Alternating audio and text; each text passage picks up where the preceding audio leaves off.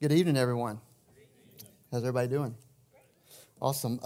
Just want to get started, or before we get started, I want to announce our church picnic. They wanted me to make sure that we really announce that. It's June the 30th. I know the communication's been going around, 4:30 to 6:30. I know if you came last year, it's going to be amazing this year. It's going to be more structured games. I think Josh is going to lead a message, and it's also just a good opportunity. There will be a lot of people out there. It could be a great outreach opportunity for us. So please put that on your calendar. Please plan on being there, and also tell others that are not here tonight. So, but that's June the 30th, 4:30 to 6:30. So some of you, or all you that came to thinking Pastor Matt was going to be here, I apologize. He did want me to tell you that he's thinking about you, he's praying for you, and he does miss you. And so, but he asked me to do this, and when he did, I kind of felt like that minor league player, that gets the call to the big times. So this is me. I'm here tonight. But I'm excited. I'm very excited to be here tonight. I told him it's an honor to be able to do this, to open up God's Word with you tonight. So as we get started, I want to start off tonight with a few questions. You don't have to shout these. You don't have to say these things. Just something for you to think about as we get started or as we walk through the text tonight. What do you think about when you think of the Word of God? I mean, what do you think about? Is it important to you? Is it reflected in your life? I mean, is it important? Is it something that do you get into it? Do you study it? Do you read it? Do you know it? Do you memorize it? What does the Word of God to you? What does it mean to you? On October the 6th, 1536, I don't know if you have the Joseph. William Tyndale, you may have heard that man's name. I know Pastor Mack, I think, probably mentioned him. But he was burned, he was strangled, and he was burned at the stake because he translated the Bible into the English language. He was so passionate that he knew the importance of people like you and me to really be able to open up God's Word and to know it, to read it, to study it. And this became his mission. It was his passion. It was his drive. And of course, he goes to the officials to get permission to do this. And of course, they deny him. They tell him that they don't want people like you and me to read the Bible. They just want them to be able to tell them what they want them to know, what they should believe. But that didn't stop Tyndale. He continued with his mission. And because of that, he was highly persecuted. He was on the run constantly, and ultimately he would lose his life for his mission. And when you think about William Tyndale, and what he did, he gave his own life for the Word of God. Why? Why would he do that? Well, that's what we're going to look at tonight. If you have your Bibles, turn with me to Nehemiah chapter 8. Nehemiah chapter 8, we're going to be in verses 1 through 12. As you're making your way there, I'm going to give you a little background about what's going on here in Nehemiah chapter 8.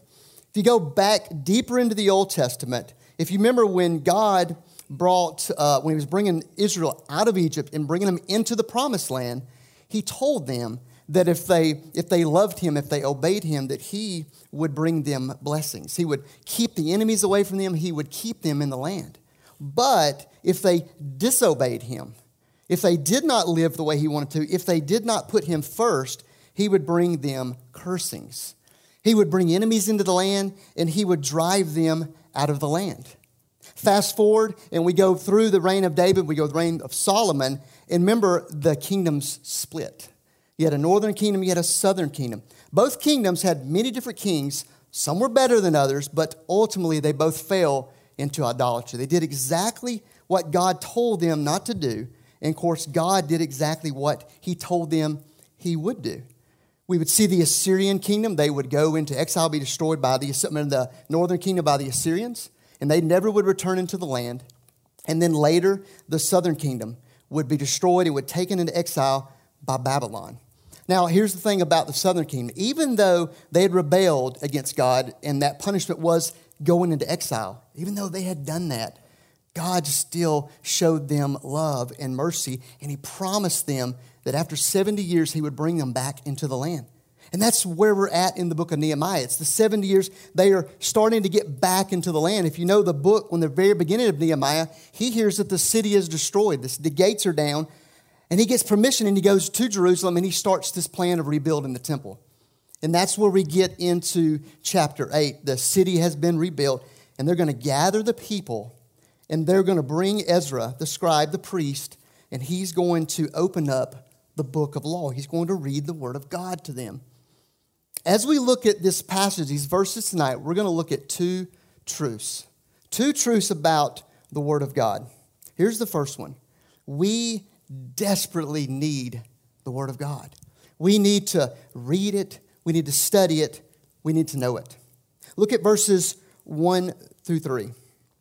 And all the people gathered as one man into the square before the water gate. And they told Ezra the scribe to bring the book of the law of Moses that the Lord had commanded Israel. So Ezra the priest brought the law before the assembly, both men and women and all who could understand what they heard. On the first day of the 7th month, and he read it from it facing the square before the water gate from early morning until midday, in the presence of the men and the women and those who could understand, and the ears of all the people were attentive to the book of law. Now, I want to call out a few things here. First one is, it's the 7th month. It's the Jewish New Year, the Feast of Trumpets. And so you think about it, man, it's pretty much a new day for them. I mean, they're back into the land. They get a fresh start. It's new to them, and look at what they're doing. They're starting a new day, a new year, a new life in the Word of God. The second thing we see is it says that they read the scrolls from early morning until midday. Now, that's about 6 hours that they read.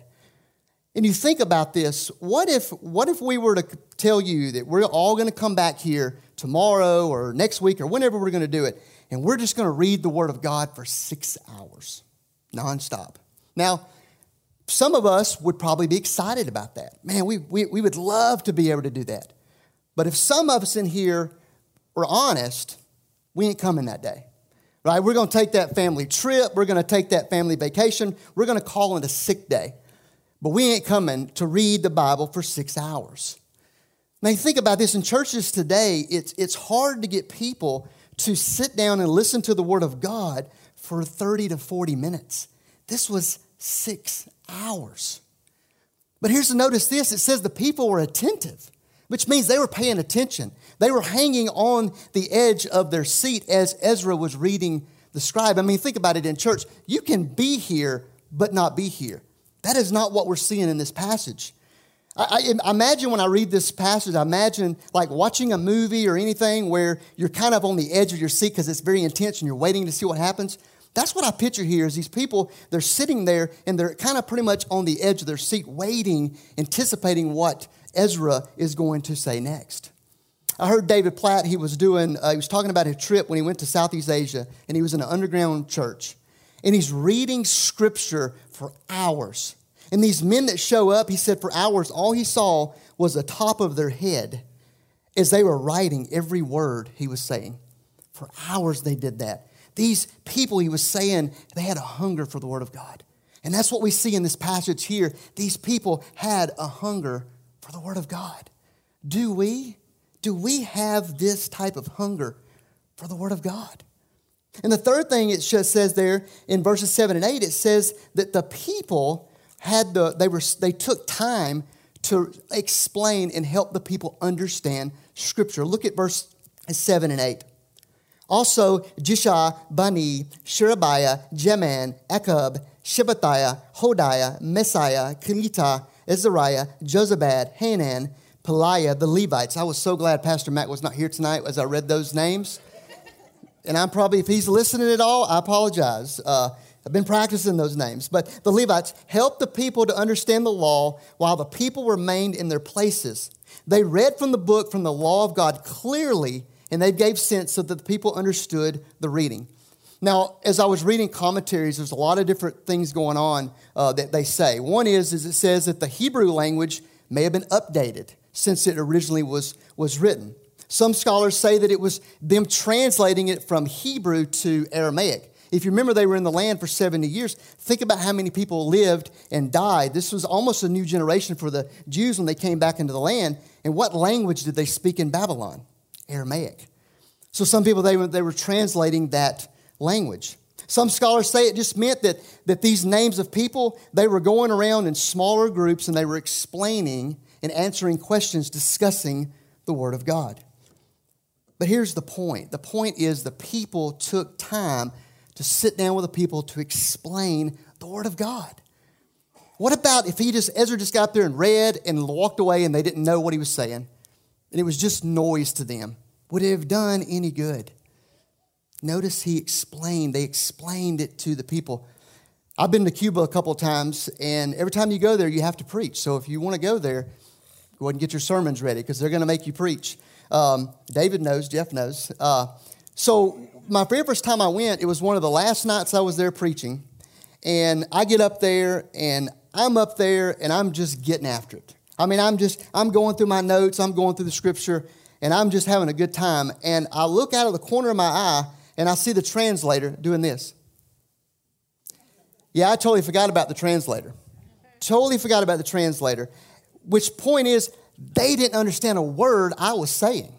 They just hear me up there babbling, but they didn't hear a word. But that's the point is, what if I would have just walked away and all they did was just hear this white man just bumbled a bunch of words and left?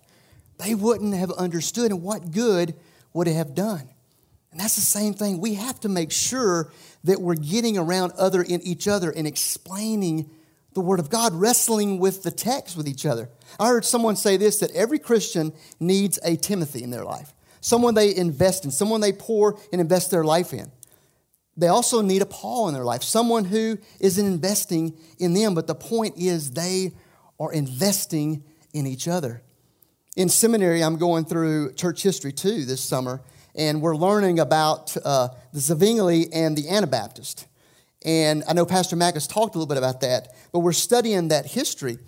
And if you know anything about Zwingli, he radically changed Zurich. And here's how he did it. He gathered the people in small groups and home groups, and he explained, and they studied, and they taught people the Word of God.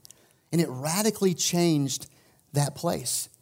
That's what we have to do. We have to get in and invest in each other and study and learn and teach Scripture.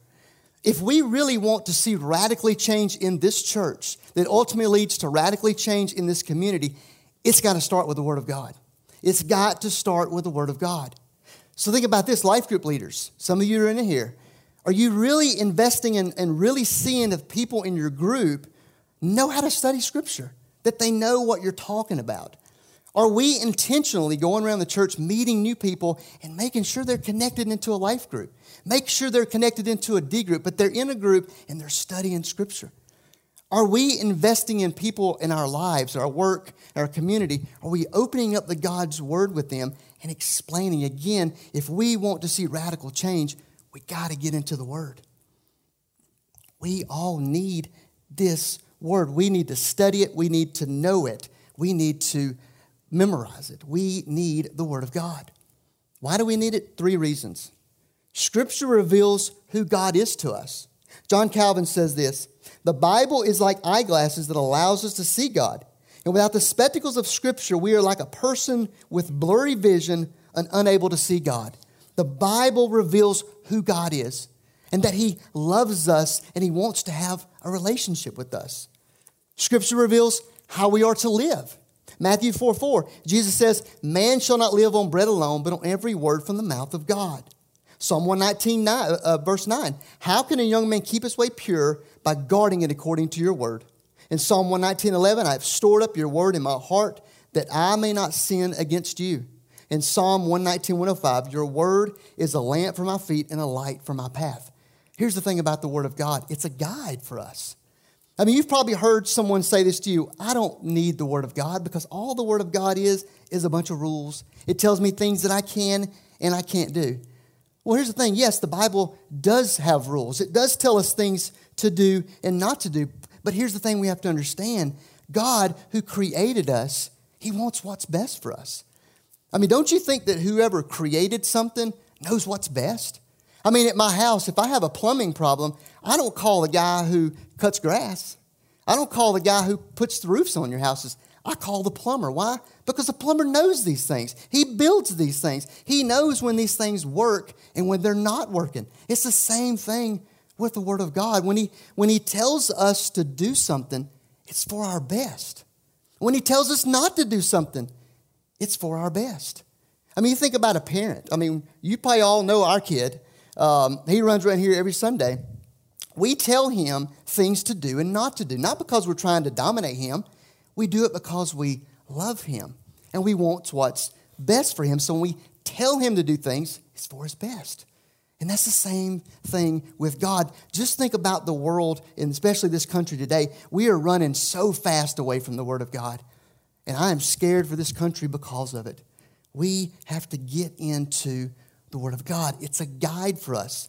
It also reveals to us that we can have hope in God's promises. Think about this. When Adam and Eve sinned and they rebelled against God, they brought sin into the world, God tells them, he promises them that one day he would send a Redeemer. And we see all throughout the Old Testament God unveiling his plan, keeping his promise, reminding them that he is going to send this Redeemer. We get into the New Testament, what happens? The Redeemer comes, Jesus. Just as God promised, Jesus comes. Now, Jesus starts his ministry, and what does he do? He tells them exactly what he's going to do. I'm going to go to Jerusalem, I'm going to die on the cross, but I will raise from the dead. And that's exactly what he did. But here's the other thing that Jesus tells us. One day he's coming back. And when he comes back, he's going to gather his people, and we will be with him in his kingdom forever. And here's the thing. If God promised us Jesus, and he came, and Jesus promised us that he was going to die on the cross and raise from the dead, and he did, then we can be sure and confident that he will one day come back. Why? Because it's written in his word. We can have confidence in his word. We all need the word of God.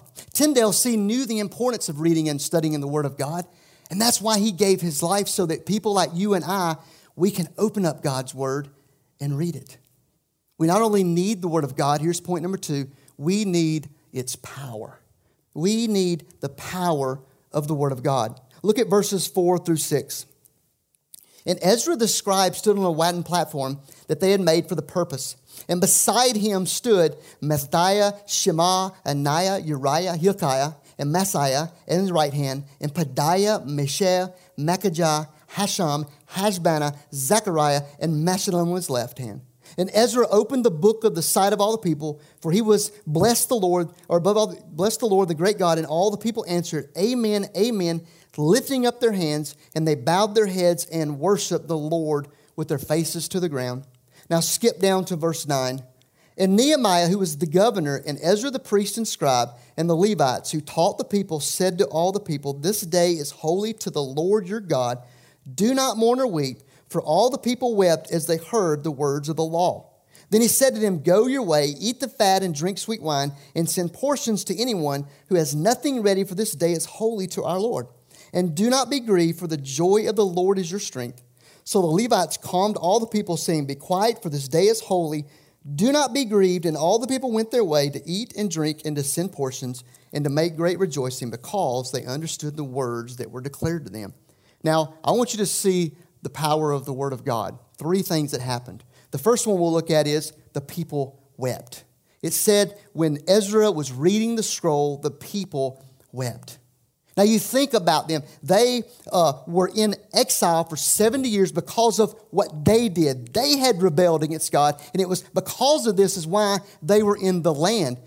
But even though they had rebelled against God, God loved them, and he showed them mercy and grace, and he promised them, and he brought them back into the land. He gave them a new life. He brought them out of the slavery of Babylon and brought them into freedom, into a new life. And when they were reading the scripture, you can imagine they're seeing this God and what he has done for them and what they had done, and they wept. I mean, think about this when you read scripture and you see what God has done for you, that he loves you. And what you did, what we've done, we've rebelled against him. We've ran from him. We want nothing to do with him. But he loves us. He sent Jesus to die on the cross for our sins. See, we see the love of God in Scripture. And what do? We We weep. We're convicted. The second thing it says, they raised their hands, they bowed their heads, and they worshiped. They worshiped. As they were reading the scroll and they're seeing the goodness of God, God had brought them out of slavery into freedom, gave them a new life when they didn't deserve it, and they worshiped. When we think about the gospel and what God has done for us, don't we worship? That's what the Word of God does. It causes us to worship. And the last thing it says, they rejoiced. They rejoiced. Psalm 119:62 says this, I rejoice at your word like one who finds great spoil. Now, what is spoil? Spoil, if you know, is like when a group or army or whatever would go in and they would destroy a village or a town, and then they would pummel through anything that was raining, looking for treasure. And when they would find this is what it would call as spoil. So what is the psalmist saying? He rejoices at the word like he found great treasure. When we discover the Word of God, it's like finding treasure. When I was little, I used to collect baseball cards. And if you know that, if you collected them, you know what I'm talking about. You could go and buy a pack of cards. Now, you didn't know what was in the cards, but you knew what could be in there. And so you'd buy the pack, you go home, and you rip it open, and you'd just start as fast as you could going through the cards. And here's the thing. When you found your favorite rookie card or your favorite player or your favorite team, or maybe it was a valuable card, whatever card it was, when you found that card, you rejoiced. You found that treasure and you rejoiced. It's the same thing with the Word of God. Here's the other thing, though. When you rejoice, when you discover this treasure, you don't hold on to it yourself. You go tell others. You call people, hey, man, you got to come see what I found here. I mean, think about this. When I opened up that pack and I found that 1980 Ricky Henderson rookie card, who was my favorite player, and it was worth a lot of money, I didn't keep that to myself. I'd call all my friends. Hey, come here. You got to come see this card that I got. I'd bring them over and show it to them. That's the same thing when we discover the Word of God and what He has done for us through Jesus. When we discover the gospel, we don't hold on to it. We call other people. We tell other people the good treasure that we found. Spurgeon says this, when you understand what Jesus has done for you, you will not be able to keep it to yourself. This is the power of the Word. It's the Word that changes us. It's the Spirit who works through the Word who changes our lives. If you want to radically change your life, get into the Word. If you do not get into the Word, you will never change. One of my favorite, I wouldn't say one of my favorite, but a pastor I read a lot is Robbie Gallaty, and he says this, we get into the Word until the Word gets into us. We get into the Word until the Word gets into us. The Word of God is powerful for salvation. Romans 10:14 and 15 says this, how then will they call on Him in whom they have not believed? And how are they to believe in Him who have never heard? And how are they to hear without someone preaching? And how are they to preach unless they are sent? As it is written, how beautiful are the feet of those who bring the good news. And then in verse 17, faith comes from hearing, and hearing through the Word of God. The Bible is very clear that without the reading and proclaiming the Word of God, salvation will not happen. It's what the Bible tells us. It's the Word of God that saves. It's the Spirit works the Word who saves us. Think about this. The Word of God tells us everything that we need to know about the gospel. It tells us who God is, what God has done for us. It tells us about us, that we have sinned against God. We have rebelled. We want nothing to do with God. We're separated from God, but it also tells us what He's done for us. Even though we had rebelled and sinned against Him, He loves us. And He sent His Son, Jesus, who came, who died on the cross, who rose from the dead, so that we can have new life, so that we can be reconciled back to God. But here's the other thing it tells us, how we can embrace this, through faith and repentance. Through our faith in Jesus Christ and what He's done for us, and our repentance, our turning away from our wickedness and turning to God. The power in the Word for salvation. I heard a missionary tell this story. This is a true story now. This missionary said that he was somewhere, he didn't say where, and he's giving out Bibles. And this guy walks up and says, hey, are you giving out Bibles? And he said, yes, I am. And he said, do you want one? And he said, well, he said, I really like the paper in the Bible because you can roll it up and smoke it. So this missionary said, okay, I didn't know that. And he said, well, I'll tell you what. He said, I'll give you this Bible so that you can take it and you can use it as a cigarette, whatever you want to smoke with it. And he said, but you got to promise me one thing. He said, before you read it or before you smoke it, you have to read it. You have to read the page and roll it up and do what you want to do with it. And he said, oh, okay. So he took the Bible and he ran into that guy a little bit later, months or whatever it was. And he just said, hey, how is that going for you? Did you keep your promise? And the guy said, yeah, I did. He said, well, how's that going for you? He said, well, here's the thing. He said, I smoked my way through Matthew, and I smoked my way through Mark and Luke. And he goes, and I got about John 12, and now I'm a Christian. It's the power of the Word. I met a guy a couple weeks ago at that crossover event, and we had lunch today. And he's a Christian. He gave me his testimony today. But here's what he told me that was fascinating. He said the reason why he became a Christian was because he spent about 10 years of his life in Scripture trying to deny the faith, that it didn't exist, that nothing in this Word was believable. And because of his 10 years of studying in the Word, he became a Christian. It's powerful for salvation. The Word of God is powerful for sanctification. 2 Corinthians 3:18, but we all with unveiled faces, beholding as in a mirror the glory of the Lord, are being transformed in the same image from glory to glory, just as from the Lord the Spirit. Me and Dawn, we 6 or 7 years ago, maybe even longer than that, we were just coming. We were coming here. We were members, but all we were doing was showing up on Sundays and going home.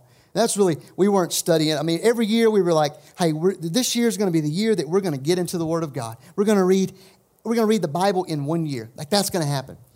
And every year for about 2 or 3 years, we would get to what most people do. We'd get to Leviticus or something, and then we'd quit. And we did that for 2 or 3 years. Well, finally, 1 year, we just said, we're tired. We're going to do it. We're going to do it this year.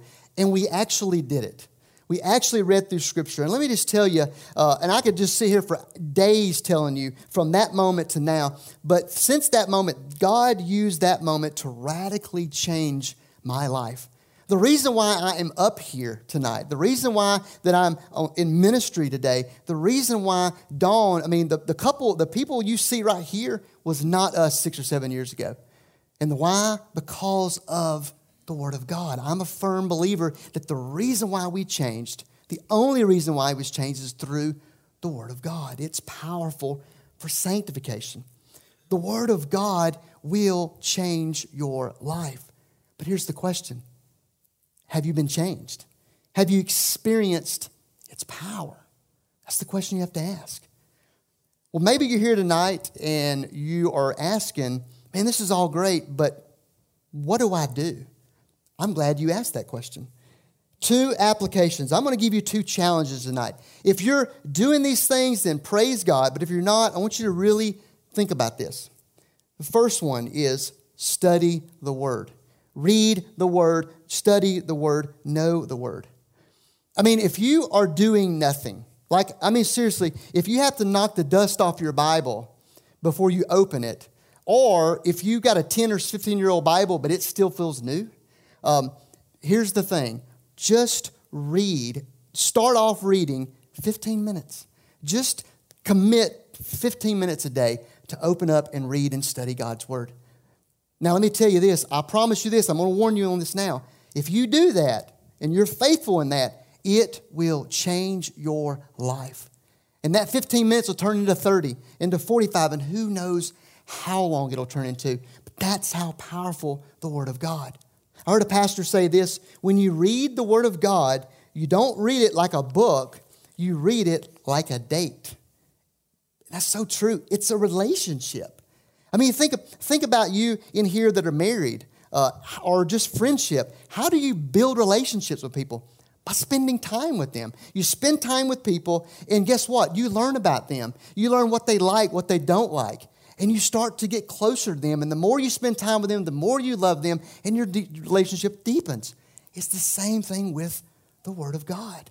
The more time you spend into the Word, the closer you get to God. You learn about God. You learn what He likes. You learn what He don't like. And every day your relationship gets stronger. I want to give you this statistic, and I'll tell you where I'm going with it. According to Wycliffe Bible Translator Project, there are an estimated 250 million people without access to any scripture in their language. Think about that. Millions of people. Dawn and I had a chance on a mission trip to go to the Museum of the Bible. Maybe you've been there before. If you're not, it's really fascinating.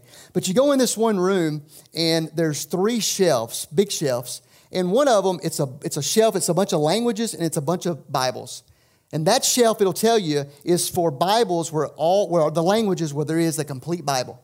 Then you move to the next shelf, and there's a list of different languages, and there's still some Bibles. Not as many Bibles, but there's a handful of Bibles. And it says that these are the languages that there's a partial. Could be New Testament, whatever it may be, but it's a partial, not the full Bible, it's a partial Bible.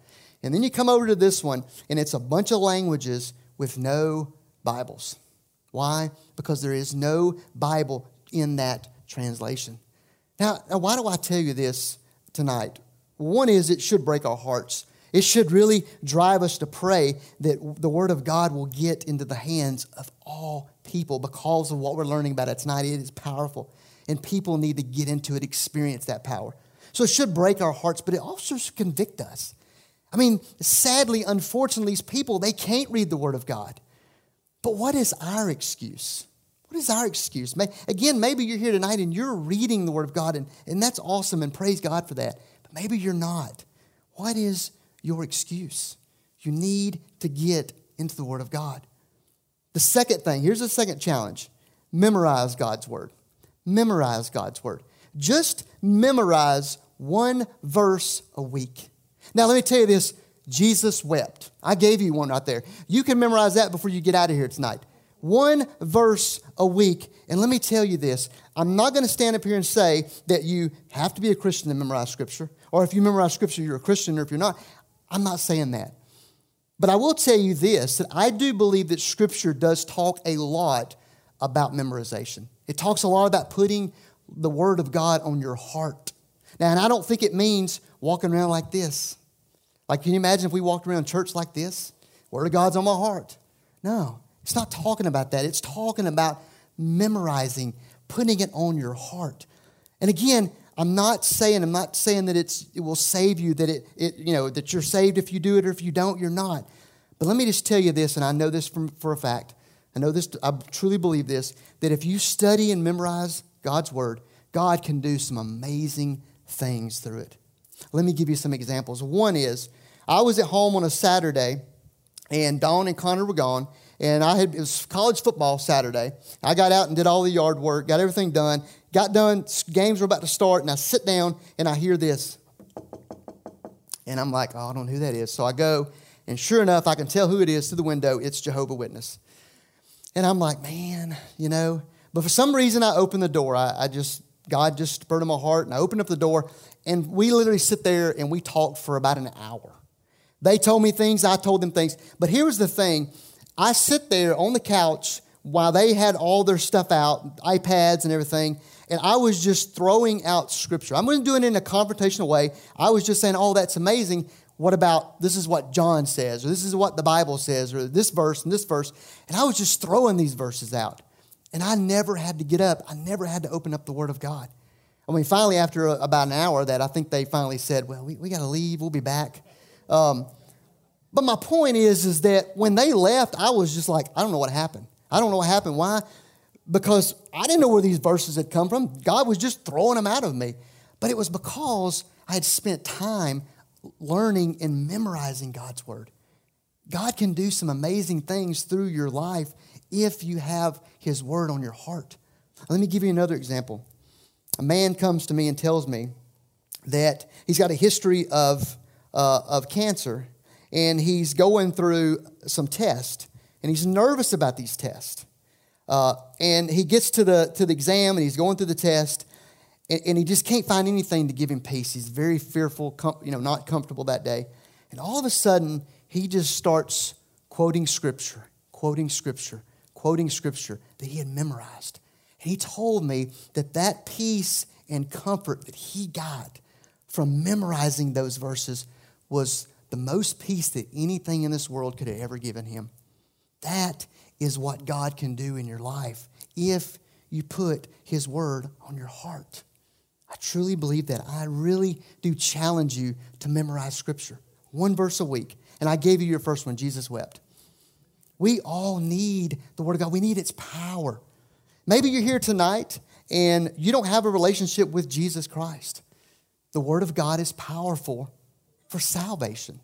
Maybe you're here tonight and you are a Christian, but your relationship is just kind of gone stale with God. Or maybe you've fallen away from God. Or maybe you're just going through some things in your life. The Word of God is powerful for sanctification.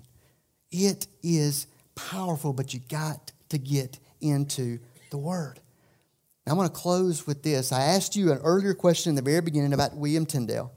And I said, what caused him to do what he did? What caused him to give his life for his mission, which was to translate the Bible in the English language? And here is the answer.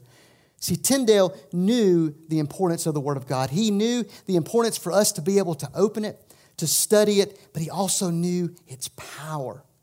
Power that can radically change your life. And so his passion, his devotion was to do whatever he had to do to get the Bible in the hands of people like you and me. And it was worth his own life. That was his power, or that was his passion. And that was his drive. That was his hunger. And my prayer for us as a church, for each one of you, is that we have that same hunger, that same passion for the Word of God. Not only in our own lives, but in the lives of each other. Let's pray.